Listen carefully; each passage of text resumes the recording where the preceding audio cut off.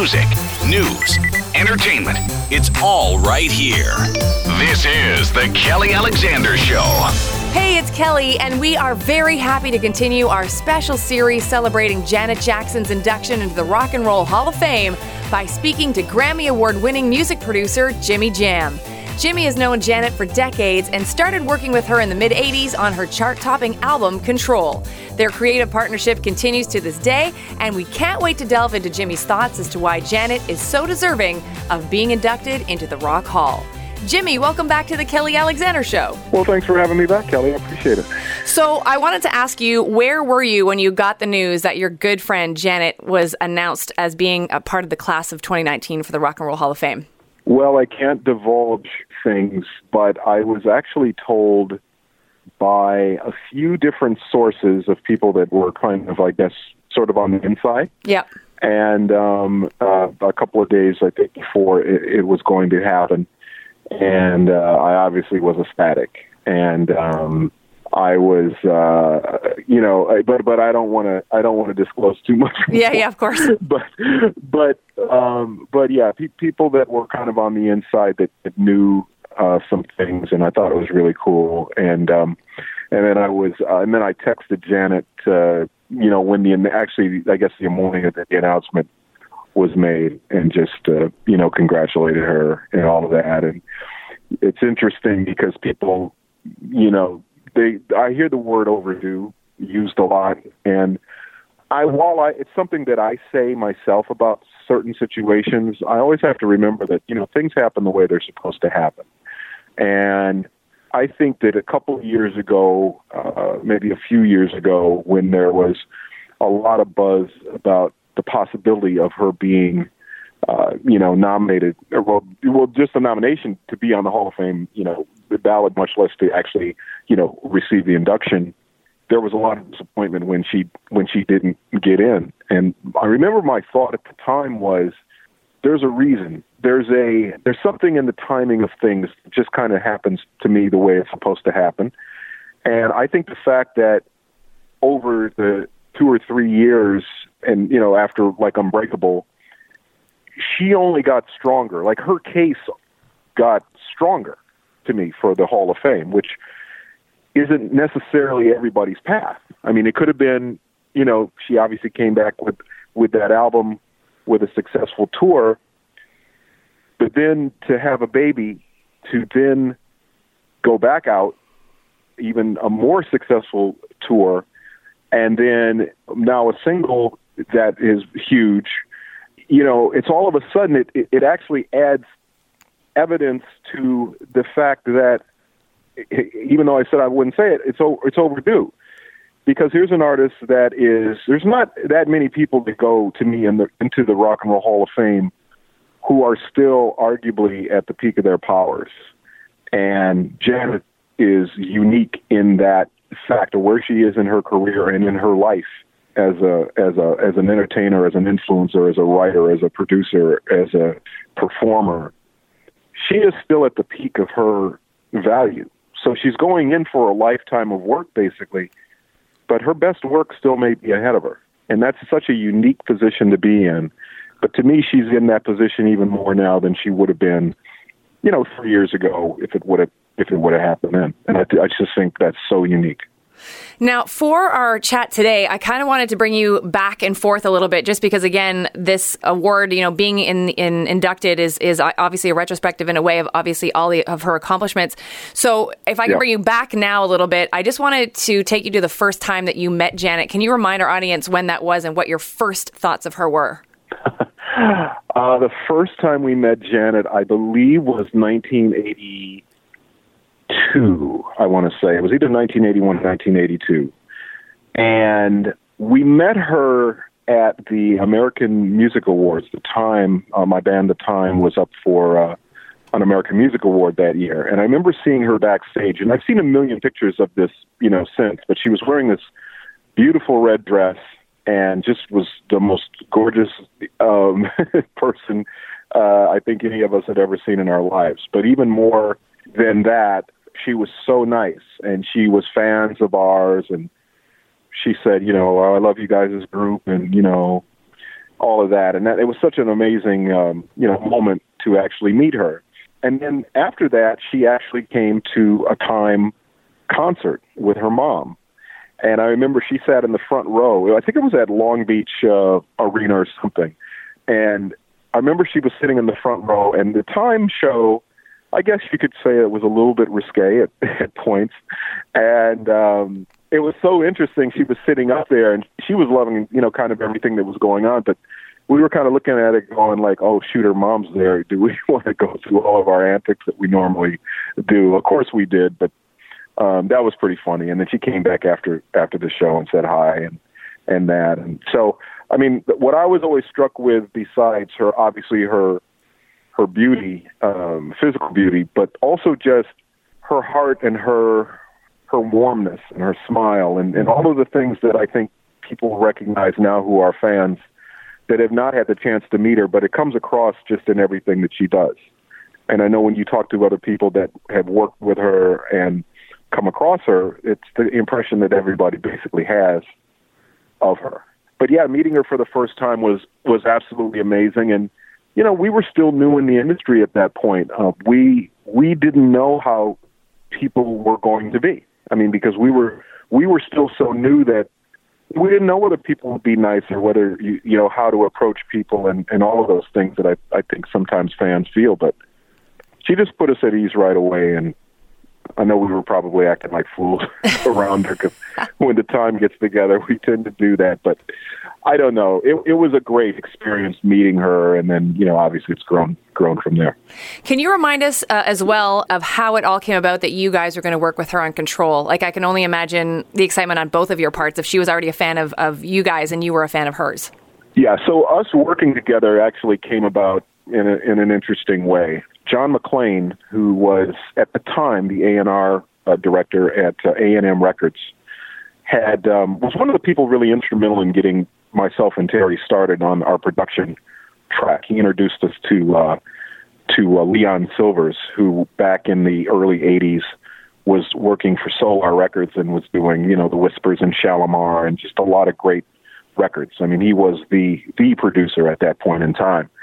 And John was one of the people around when we played like our first demo tapes and stuff for Leon, and John was there, and John was kind of like, hey, these guys got something, they're really good, and Leon gave us a chance to get in the studio and actually work on projects. So that was kind of our beginning. So when John was got the job at A&M, we were the first people he called, and he said, hey, I have some acts that I'd like for you guys to look at.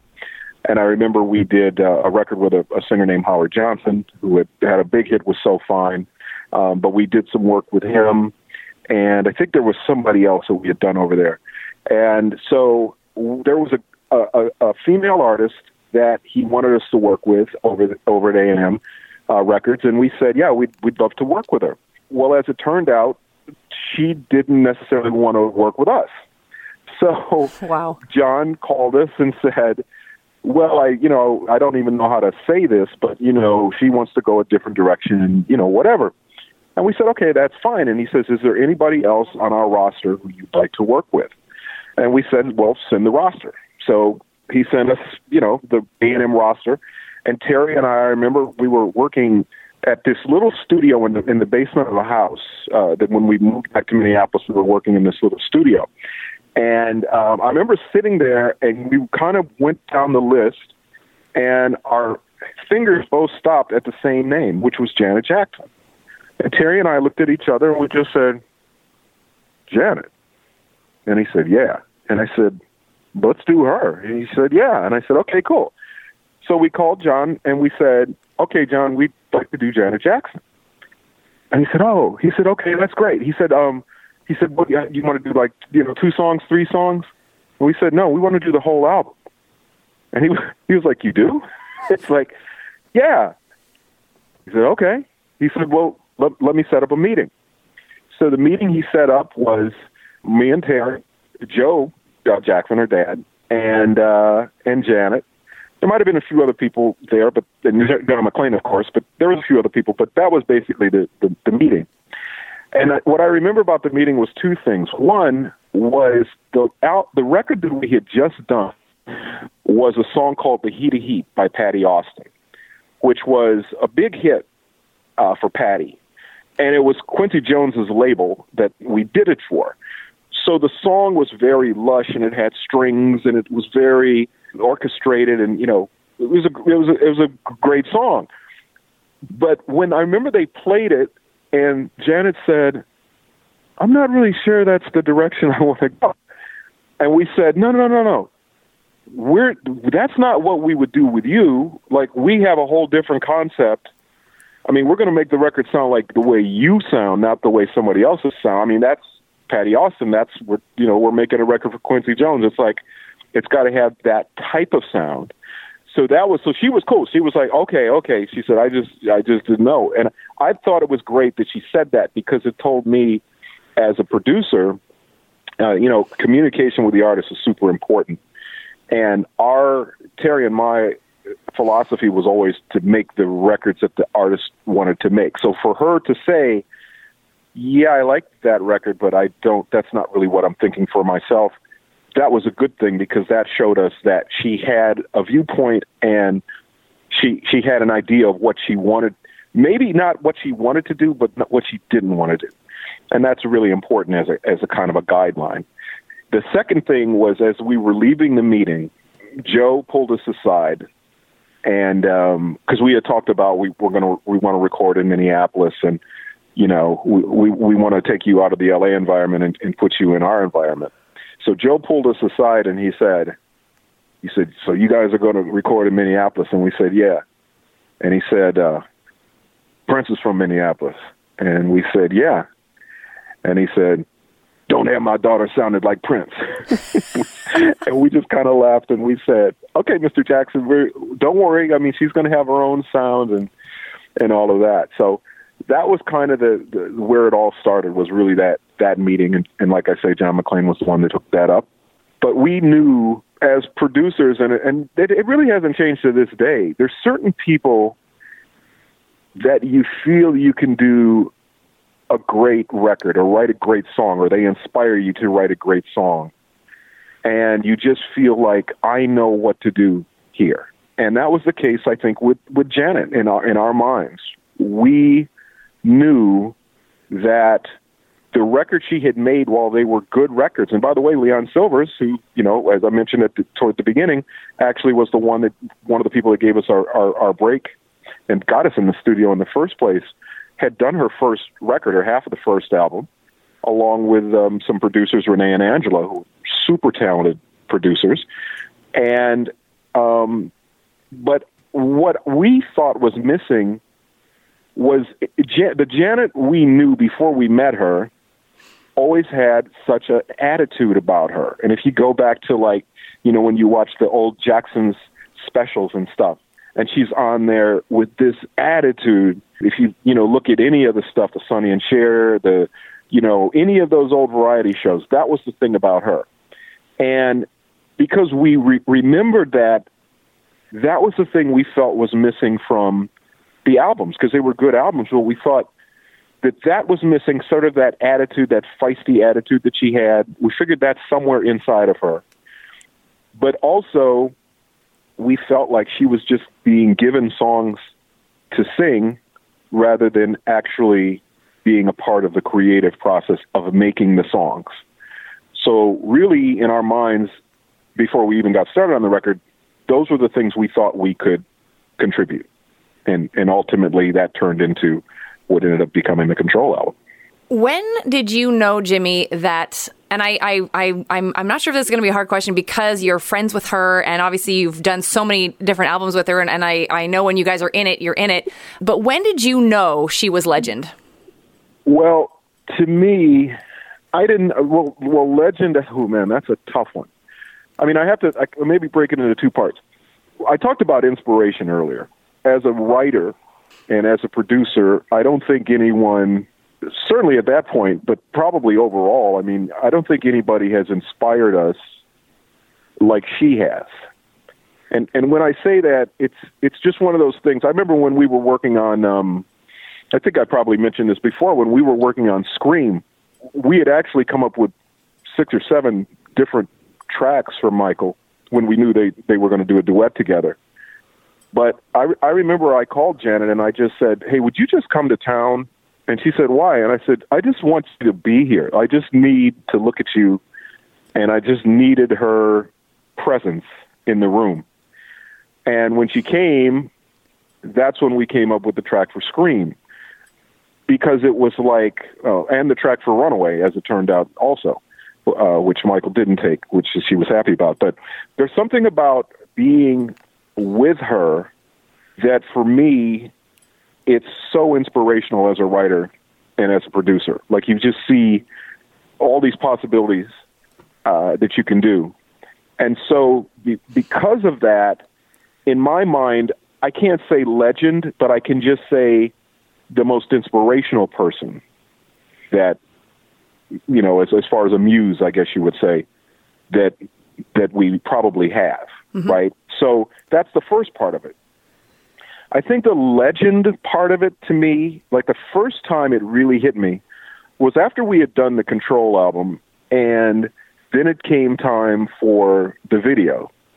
And I remember they sent us a rough copy of the What Have You Done For Me Lately video. And I remember just watching the song come to life visually, which is, you know, sometimes a great experience and sometimes it's not. Sometimes I feel like, wow, they really missed what musically this song is trying to say. But Janet's dancing and her personality and her attitude, as we talked about, was so prevalent in that video that I just, at that point, I mean, to me, it was like, I don't know about legend, but she was a star at that point. Like, to me, when I saw the visual along with the music, I just was like, oh my God. Because I was like feeling like I was not part of it, but just on the outside as a fan, just looking at it and going, wow, I've never seen anything like this, sound like this, look like this, you know, that kind of thing. And then obviously through all that batch of videos, back through the Control videos, it just seemed like it was possible. But, you know, legend's not, you know, doesn't happen overnight. So it's about a career. And, you know, now some 30 years later, it makes all the sense in the world. But as far as sort of the spark of a legend, I guess you could say, yeah, it really happened working with her for the first time because it was so inspiring. And then, like I say, seeing the What Have You Done For Me Lately video, which, you know, that attitude and all of that came out, the fun, the dancing, the charisma, just all of those things came out. And so I guess that would probably be sort of the first time, you will, that I kind of looked at it like that. But legend is something that happens over a long period of time. So there was something special there, and we knew it. We felt it. We felt it when we saw the name on the piece of paper. Awesome. We felt that there was something there. Yeah. That's so cool. Joining us on the Kelly Alexander Show, Grammy Award-winning producer Jimmy Jam. Make sure you follow him on Instagram and Twitter at FlightTimeJam. Jimmy, you and I have never discussed this, but you actually just kind of brought it up before, so I wanted to expand on it. We've never discussed the Design of a Decade album that came out in October of '95. Which obviously was, to that point, a compilation of her best songs to that point. I wanted to ask you, because I'm assuming you were part of the discussions of how that was all going to come together, obviously, especially because you were involved in Runaway and 24 Play. Do you know how Janet was feeling compiling those songs? Because I can only imagine what it must sort of be like to sit there, because she was what, 30 at that time, I guess, putting the album together. What was it like for her to look back on those last 10 years and go, wow, we did all of this, especially because I know she will never say I, it's always we. But how did she feel about all the songs and all the output creatively that she'd put out? It was interesting because I don't really remember, honestly, that there was a whole lot of, you know, wow, wasn't this great, and that kind of thing. It was more, what I remember, it was much more of a kind of a process of, well, we got to put that on there, we got to put that on there. It was more like that rather than sort of a look back and admire what we had done, or, you know, I don't really feel like we really felt that way. I think maybe it was because we were concentrating on, you know, Runaway and 24 Play and getting those songs recorded and making sure that we had, you know, Runaway, which she loved, just the kind of funness of the track and everything. And then 24 Play, which was very, you know, sophisticated and sexy and that, which very much embodied when you think about Janet in many ways. I mean, you think about the fun and those types of songs, but you also think about the sensuousness of the songs, the ballads, and that she does. And so for us, it was kind of like, I remember we did the 2 songs, and then we had like ideas to do more songs, but it was like, oh, no, it's not a full album. It's just, the design of a decade. So it's like, okay, that's cool. I do remember, I think I had a hand in picking the album cover for that. And there were various album covers I know for the different versions around the world and stuff, but the one where she's kind of laying there, and I thought that was such a cool image. And, it was almost like her listening to herself and actually liking it, because she never likes when she hears herself. She's always like, oh, that's okay, I don't mind that. It's never going to give herself a compliment about, oh, I sound great on that. I've never heard her say that. So, but it just kind of felt like that to me. So it was a fun time to actually do it. It was just kind of felt like, shoot, only 2 songs. It's like, come on, let's do some more stuff. Were you, because like because Runaway became its own hit, right? Which I don't know happens a lot with people who put out, or artists, I should say, that put out kind of compilation albums. It's kind of like, oh, here's all my hits, here's a filler song. But Runaway and 24 Play, definitely not filler songs, especially I would say Runaway, because it obviously charted, did extremely well. The video was done for it, the whole thing. So what's your thoughts on Runaway? And I guess like the fact that it did become because it's such a fan favorite, like it's such a good, feel good song. And I think it's one of her important songs in her repertoire. Well, Runaway, like I said earlier, was, it was in the batch of songs for the Michael Janet duet. And it was actually the one that both Janet and I felt was the one, because we thought that because of the playfulness of it and the kind of, world music feel with just the percussion and those types of things, we thought it sounded very international in its sonics. So we thought that would be the one. But I remember her saying, I hope he doesn't pick this one because I want this one for my album. And when we did the track to Scream, she said, that's the one he's going to like. And I said, how do you know? And she said, because I know my brother. And so she was absolutely right when we went and played everything for Michael. I remember, I think that and Runaway were actually his 2 favorites, but Scream was the one that he picked, or what ended up becoming Scream. And I remember Janet looking at me when he picked Scream with a look of, I told you so, and also a look of, oh, I'm glad he didn't pick Runaway, or what ended up becoming Runaway. So, but so for us, it was very cool to do on the song. And as somebody mentioned to me, which I didn't even remember, but somebody picked up that there is actually a Michael voice sample on Runaway, and there actually is. And somebody before asked me, they said, hey, why is there a Michael voice sample on there? And I said, because originally the song was going to be a duet between the 2, and we thought that was a kind of a cool percussive element to have in the song. But we never took it out. When Janet did it, we just left it in there because it all just kind of fit and in there. And once again, listen, a lot of times the fans know more or remember more than we do as we're making the records. And when they hear them, and then they'll ask a question about a certain sound or a certain lyric or a certain something, and I'll go, I don't even remember that. But that was one of those cases where, Michael is actually a little bit of a part of Runaway. But once again, I mean, and the cool thing is, when you do the song, we love the way the song turned out. But then once again, she does the video and then takes it to a whole another dimension, with the dancing, with the scenes, with the whole thing. And I thought that was a beautifully done video. And you're right, the fact that there was actually a hit, like another hit from a greatest hits record, was pretty unique at the time. But, once again, in looking back at the totality of Janet's career, I mean, those are the kinds of breakthrough and different types of things that she's done that actually make up her Hall of Fame career. Now, I want to fast forward you to 2004 and the Demita Joe album. And kind of like, I obviously, every time you and I talk, it's always about positivity. So that's where I'm going to keep it. But I did just want to get, especially because I know you and I are both such fierce supporters of Janet, I want to know your thoughts on what I call the Super Bowl fiasco. And if you think that did play a part in why Demita Joe didn't do more things than it should have, because the album was fantastic as far as I'm concerned. And then also if you think that played a part in why it took a while for Janet to get that first nomination, or just to be nominated, I should say, for the Rock Hall, because she was eligible as of 2007. And for all of us, I think that are fans of her, she should have been in for a shot. Right. Well, yes. I mean, obviously, the Super Bowl was, the kind of the result from it, with not being able to be on the Grammys.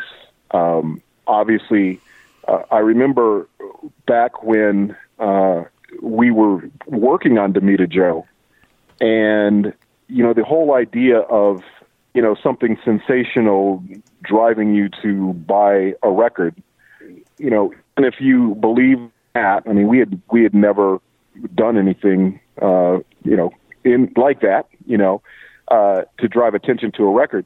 But the interesting thing was, and I remember telling people this back in the day, when it happened, it would have been different if the next day we had released the record.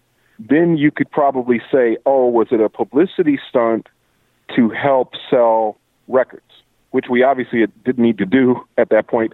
But let's say we had thought of to do that. Well, then the record would have had to come out the next day. Well, we're still in the studio working the record. I mean, literally, she stopped to do the Super Bowl, and then the plan was to just return to the studio and just keep working on the record. Like, the two things had nothing to do with each other. So, unfortunately, the result of that and her being, blacklisted by MTV, by radio, a whole lot of things, there's been, I know, a lot of connection now made, whether true or not true, I don't really know, but certainly there's been a lot of connection to the Les Moonves angle on that, with the Grammys being a CBS show. Yeah. And, the things that obviously Les is going through right now. So, yeah, it definitely was not the ideal climate, if you will, to put out a record. So, yes, it absolutely had an effect on not only the album, but just on her ability to promote the album, the ability to, you could make videos, but you couldn't get played on your band on MTV, so on and so forth. But ultimately, as, she rose above it, continued to do her work, and so it's like one of those things where people go back now and listen to the record, and I think, as you mentioned, the fans, there's big fans of that album, and they realize that a lot of it was kind of the climate that was there. It's kind of like I don't know whether it's a good analogy or not, but it's, let's say you go to a favorite beach, or you go to a place you really like a beach, and it's raining. So the climate for being at the beach isn't the right thing. Doesn't mean the beach isn't beautiful, but it's raining. But now you go back to that same beach 10 years later, or however long you revisit it, and it's a beautiful sunny day, and you go, oh man, I love this. I love this beach, because your experience of being there now, it's the right climate. It's the way that you should be experiencing it. So I'm not sure whether that's a good analogy or not, but to me, a lot of times in careers, particularly when you talk about career, you're with Janet, you're talking about, since she was, 8 years old or whatever, when she first was appearing on the talk shows and the variety shows with her brothers and those types of things. You talk about a career, there's going to be ups and there's going to be downs. And there's going to be downs that are not controllable. It's circumstances that are beyond your control. And it's how you rise above those things that, to me, make it and define you. And to me, Janet is a stronger artist, a stronger person, because of those setbacks, because of those disappointments, because of that adversity. To me, coming through that is an example of survival, and it's an example of perseverance, and it's an example of all the positive things that we know can happen if you strive for excellence. And it also sends a message I think, a very powerful message, especially in this era of Me Too and Time's Up, that as a woman, you still will be able to survive and persevere. And I think that's so inspirational. I think it's inspirational to all people, but as it should be very inspirational to women who have gone through their own version of a Super Bowl fiasco, or, you know, whatever those things in your life are, that you keep striving. And to me, Janet is so inspirational. So those things had to happen to her for her to be where she's at now. And once again, it just solidifies why Hall of Fame is, to me, you know, it's a great honor, but it only truly scratches the surface to me of her recognizing her impact in society and certainly in music. Before I get to the next question, Jimmy, I did want to just say on behalf of like fans and music fans and women in the industry, whether it's music industry or entertainment industry as a whole, because I'm a part of, you know, the radio industry, I wish there was more men like you. I really do, because it's so great to have, you know, someone in your position who has had such success and has such knowledge. And I love how much you support women and their advancement and the fact that we are just as equal as men out there in our creative endeavors and business endeavors and all that sort of stuff. So on behalf of women everywhere, thank you. I just wish there was more people like you, and I hope a lot of guys look up to you, because we need more of you out there. Listen, we wouldn't be the men we are without the women in our lives, and it's as simple as that. So we respect, and it's interesting with Janet, because there was a sense, I felt it back when we did the Control record, and there was this sense that I remember from reading, you know, whether it was reviews of the record or whatever it was, that somehow we were, you know, Jam and Lewis, you know, we were pretty high up on the pedestal at that point in time. And it was like we were, somehow we were like Svengalis or whatever you want to call it to Janet. And we were like, well, no, it was a team effort. And obviously, if I'm singing "What Have You Done For Me Lately," it's not a hit. So, because nobody wants to hear me sing. So it's got to be, it's a team thing. And I said, and she's involved in the creative process. She already had done 2 albums where people had just given her songs to sing. When we included her in the creative process, that's when everything blew up for her. So then why would the perception be that we somehow created it? As a team, we created it. And that was, to me, important to get that message out. But it also, now in hindsight, looking at where we're at now in society, yes, there was this kind of prejudgment that girls just show up and sing and the guys do the work or whatever that was. And it's like so not true. And she, in the mid-'80s, was already proving that to be the case. And when I know women to this day that have told me the fact of seeing her name as a producer and as a songwriter on those songs, what that meant to them, because all of a sudden someone who didn't sing or whatever, but was interested in writing or producing or doing those, or even engineering and doing those things, what that meant to see those names and to know that, wait, there's artists that actually do that. So for us, it wasn't any sort of trendy thing or any sort of thing like that. It was just the right thing to do. She had the musical chops and obviously had grown up in the greatest musical family ever, and she had all of that. So to not use that and be like, oh, it's just going to be Jam and Lewis and whatever, would have been so stupid on our part. And it was like the more she got involved in the creative process, the more successful the records got, and the more successful her career became. So to me, she's just such a great example of that. And we're just the lucky recipients of it, me and Terry, to be a part of it. But all we really did was just let her know that whatever she's thinking, that's what we're going to write about. That's what we're going to do. And that's what excited her. And that's what made her go, okay, then I want to talk about this and I want to talk about that. And let's, that's what it was. So that's my kind of my analysis of that thing. But to me, that was really important for her to do that. And of course, it took a long time for her to prove that, no, she actually is doing it. But I think that's the women dilemma, because women have always been doing it. but maybe haven't gotten the recognition or the respect.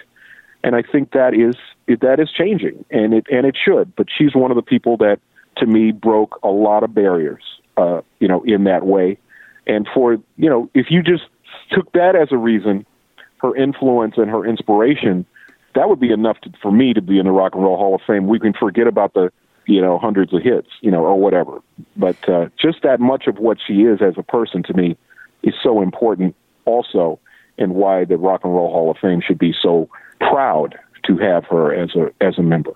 Something I've always wanted to ask you, and you just kind of brought it up by saying influence and inspiration, because I'm sure, I've never, been standing beside you, but I'm sure it happens time and time again that when you're at a music industry event or whatever, you probably have a bunch of younger artists coming up to you, knowing that you've worked with Janet, produced with Janet, and saying how much that she has influenced them. So I'm just wondering, what your thoughts are on the influence of, like these younger artists. Like, I know, for example, Britney Spears said when she was younger how much Janet influenced her. We know Beyonce, we know Destiny's Child. I think Katy Perry has even mentioned it before. So, and even I think probably I've fallen in love with her. I think she's awesome. I know she's been influenced by Janet. So what does it feel like when you have these younger artists coming up and saying what they do about Janet? Well, it feels great because to me, inspiration, and I've used the word a lot today, it's such an important thing. I mean, people need to see examples of things that inspire them, of people that inspire them, so that they can do things that maybe they didn't recognize they could do, or maybe didn't even know those things were available to do. And that's the impact that Janet had on, particularly, and you mentioned Beyonce. I was telling my son, I have a son, Max, who's very musical. I was telling him that, the whole idea of what Beyonce does, which is incredible, obviously, music can be, on a whole different level, and staging can be on a whole different level. And the fact that you can do movies, and you can do television, and you can do, endorsements, and you can do all of those things that she does so well and balances so well, that Janet did those things. And I said, and before her, Diana Ross did those things. So if you're looking back and you're going, I was speaking to somebody because Motown's 60th anniversary is this year, if I'm not mistaken. And so it's like one of those things where I always looked at Diana Ross and I was like, man, she's in commercials and she's all of that before I knew I was going to be doing music. But I remember the influence of that, of seeing those beautiful African-American images on television and in films and all of that. And then watching Janet, and I've told Janet a lot of times, when the thing to me that I thought she had in common with Diana Ross was her ability to sing melodies that everybody wanted to sing along to, and in a different way than let's say a Whitney Houston, who you could sing along with her, but you couldn't sing like her, Mm-hmm. But Janet, you could sing like Janet, and you could sing those melodies. But a lot of times the inspiration, and if you notice some of the samples and stuff over the years that we would use would be Motown samples. And it would be, like Someday We'll Be Together, Diana Ross and the Supremes, because those kinds of melodies, to me, were what Janet sang so beautifully and made the whole world sing along with her. And so, to me, that kind of inspiration is so important for people to watch somebody do that.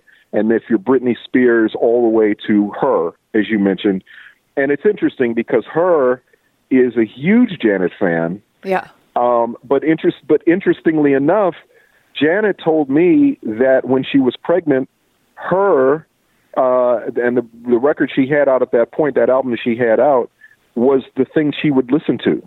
That would just keep her relaxed and keep her positive and all of that. And I remember I told her that, but then when her and Janet talked, I said to Janet, did you tell her the story you told me? And she said, no, I didn't tell her. I said, come on, Janet. I said, come on. I said, you guys got to get back together so you can tell her the story you told me, because I related it to her. But anyway, those kinds of inspirational moments are what's, to me, so important and what drives people forward. So to have, everybody you mentioned from Britney to her, and like I said, for me, Diana Ross was a huge influence on me that I thought Janet really has and continues to carry that torch of the songs that everybody wants to sing along with, because her joy in singing them and her simplicity of singing them. And it's funny because people think that sometimes those songs are easy to sing until you hear them. Like, you go to a karaoke place or sometime and listen to people try to sing Janet songs. It's a mess. They can't do it. It's like, those songs are not easy to sing. She makes them sound easy, because she's so talented. Which is true. And this is something I don't think I've ever asked you before, so I really want to do it because of her upcoming induction. When I say the name Janet Jackson, what immediately springs to mind for you, Jimmy? Honestly, her smile. more than anything. I mean, if it's an immediate thing, it's just her smile. It was a thing that it was probably my first seeing her in person. That was the first thing I noticed. I mean, there's certainly her overall beauty, and then as I got to know her, certainly, the way she is. But the first impression was this beautiful smile, and I guess it told me two things. It told me, one, it made me feel so warm inside to see somebody who was at that moment, and like I said, it was American Music Awards, was enjoying life, or at least that was the illusion of it, was that she was really enjoying life at that point.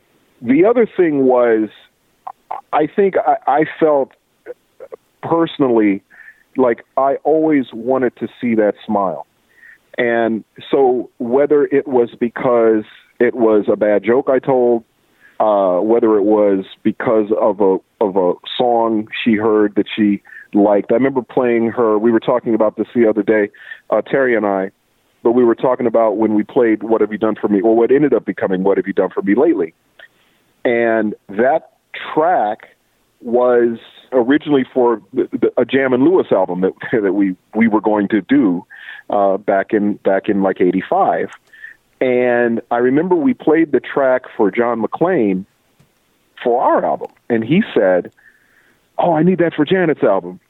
And we said, "John, that's our track." And he said, No, I need that for Janet's. And I said, "Okay, well, I'm going to play it for her, and if she likes it, she can have it." And I remember she came to the studio. I remember I didn't tell her I was going to play it. I just put the track on. She was out in a hallway. Remember, she came, started leaning on the door. She kind of leaned on the door. She started nodding her head. And then she looked at me and she gave me what we call the nasty face, like just the funk face, like when something's just so funky and you just kind of get your face just kind of scrunches up. She gave me that face. And then when it went into the little bridge section, she turned around and looked at me and just got the biggest smile on her face. And I just thought, okay, we're losing that song. That's not going to be our song anymore. And when it went off, she said, "Who's that for?" And I said, "Well, you if you want it." And she said, "Oh, I want it." And it was like, oh, okay. So when I say it's the smile, I just think that for me, seeing the chance to see that smile in many ways, whether, like I say, it's a song that she particularly likes or, whatever that is, to me, I guess that's my first thought about her when I think about her, just as a kind of a flash moment, is I want to see her always smiling. I want to see her always happy. And if some way we can contribute to making that happen, then that's what we want to do. And fortunately, we've had a chance to do that over, like I say, 30 years of time. We've seen a lot of smiles, and it's What are you hoping to see at the induction ceremony, Jimmy? Like, is there something specific you're hoping? Because, how does that work? Actually, you're going to school me on this. How much say does Janet have in what she wants kind of to happen? That's a great question, and I'm not schooled in it. Okay. Other than watching it on watching it on TV. I'm not a member of the committee. I'm not, so I'm just kind of a watcher. I know people on the committee, but then I would guess she would have some say so over, what she would like to see, and I know that. But I haven't really thought about what I would like to see. I think I'm still in the moment of happy that, it happened. But I know whatever she comes up with, I know it's going to be amazing, and it's going to be a show-stopping moment, as, most things she does are. So, but I'm looking forward to it. I haven't really thought about it, honestly, like what would be the cool thing to see at the induction. But, I'm sure at some point there'll be, a phone call, or there'll be, something where, some ideas are being discussed and that. And I look forward to that, Yeah, that'll be cool. That would be great. I can't even imagine who's going to get to do their part to sort of introduce her, to get to sort of induct her. I'm sure she gets to pick who that person's going to be. And there just seems like there's so many great choices. I can't even imagine where she's going to start to sort of cull the list down.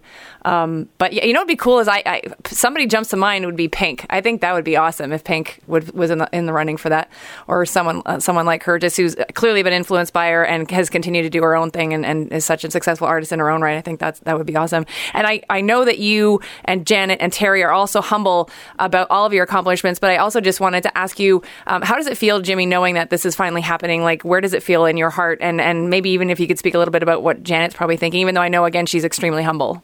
Well, for us, I think we did our job. When people ask me what a record producer does, I say that what a record producer is supposed to do, as far as I'm concerned, is make the artist the best they can be. Like a coach in a basketball player, or, there's a lot of different analogies. But it's really about making the artist the best that they can be. And so, to me, it's maybe a little bit of validation that we did our jobs well. The interesting thing is, it never felt like a job. It always felt like, and not to overharp on the word, it just felt like inspiration. It was like, wow, you mean we get to wake up and actually help write a Janet song or help produce a Janet song? It's like, that's amazing. And to be able to do that is such a blessing. So I feel, like we made a whole lot of choices along the way, and most of them turned out to be really good choices. But the best choices, as I alluded to earlier, we invited her creative participation. And that, to me, was when the breakthrough happened. When she realized that what she was thinking in her brain and the things she wanted to sing about and the words she wanted to say, she was going to be given a chance to say those things. And that, to me, is where the breakthrough happened. That's where Control happened. That's where Rhythm Nation happened. It's where, Janet happened, Velvet Rope, All For You, Unbreakable. That's where those things happened. So I think that was a great decision we made right at the beginning that excited her and inspired her. And I think continues to inspire her to this day, because she knows she can do it. She just needed to have the chance to do it. So I just feel like we made some really good decisions along the way, and this is once again sort of the culmination of that on the music side of things. Just two more questions before I let you go. And I know you can't spill the beans on anything, but I feel like 2019 is not just about her induction. Are you expecting great things musically from Janet for this year? And again, I know you can't spill the beans, but if maybe you can tell us something. I've learned this, and it's a pretty easy thing. Always expect great musical things to come from Janet. I think that's a pretty safe bet right there. And but I don't know. We'll see. We'll see what 2019 holds. I think it'll be a fantastic year. I know there's a couple things brewing that are really exciting, and I think the fans will absolutely love. And so that to me is what it's all about. Awesome. And first of all, I also wanted to just congratulate you on the Peebo Bryson album, and what a great job. And I was so happy to have that album out. And what can we expect from Jimmy and Terry over the next little while? Are there things that we should be on the lookout for? Well, first of all, thank you for the Peebo compliment. Peebo was a record, as I tell people all the time, it really was a labor of love. It was just something we wanted to do with someone who had influenced us. And also we thought that Peebo is represented really the best of R&B music, of sophistication and class. And we wanted to bring that to today, and felt like there was an audience for it, and there apparently is. So we appreciate the support there. And, a gentleman that's talking about, love and respect and, how to treat a lady and all of those kind of messages that to me have gotten lost a little bit. I think it's important that people hear that in any sort of relationship about respect. I think that's so important, and romanticism and those types of things. So I think in that case, I feel really happy about Peebo and his success and his reemergence, because I just think it was, once again, overdue. There's that word, but it was overdue to happen for him. So we're happy to play a part in that. As far as Jam and Lewis, we're really excited about two things right now. One is a group from Australia called Jacoby that we are going to be releasing an album on. They have a single that's out called Worry About a Thing, and it's available on all streaming services. We're going to get ready to drop a video on that in the next couple of weeks, so you'll get a chance to see them if you haven't seen them live. If you do happen to hear of a band called Jacoby playing in your city, you should definitely go check them out. They're true musicians. In the days of, we know about musicianship because we come from the Prince and the Time era. And so anyway, these guys are super impressive as writers and as musicians. So we're excited about that. And the other thing we're excited about this year is the Jam and Lewis album, minus the What Have You Done For Me Lately stolen song that Janet stole from us. We'll be making an appearance this year with a whole lot of special guests, including Janet, because we don't sing. Okay. So, but no, that long-awaited album will be finally. I don't know who's waiting for it. I guess we're waiting for it since we started working on it so long ago. But we decided to finally hone in and finish it. So we're really excited about the people that are on there and the songs that are on there, and hopefully something that people enjoy. Well, I'm going to hit you up already, asking you that when it comes out, you'll come back on the show. Oh, absolutely! I would be happy to do it. Hopefully, the fans aren't getting sick of hearing me. Never too much. Never. I appreciate it, and once again, I appreciate all the support, Kelly, that you because not only the support for Janet and for us and for all of the creative people in Janet's life, but also your support for the fans, also.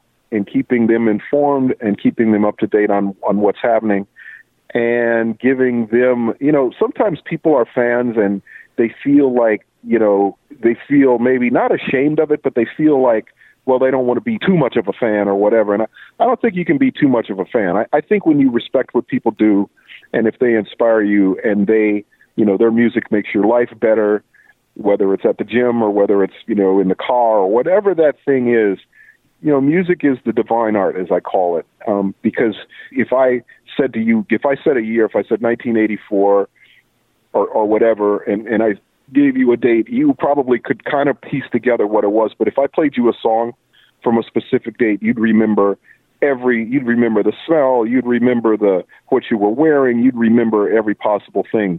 Music is the key that unlocks that part of your brain that you don't even know that's there. And that's what makes music so important. So people that promote music, that are the people that really support the artists and support the creative people that do it, to me, it's divinity. And so I appreciate, what you do and your ongoing support of Janet. I know she appreciates it.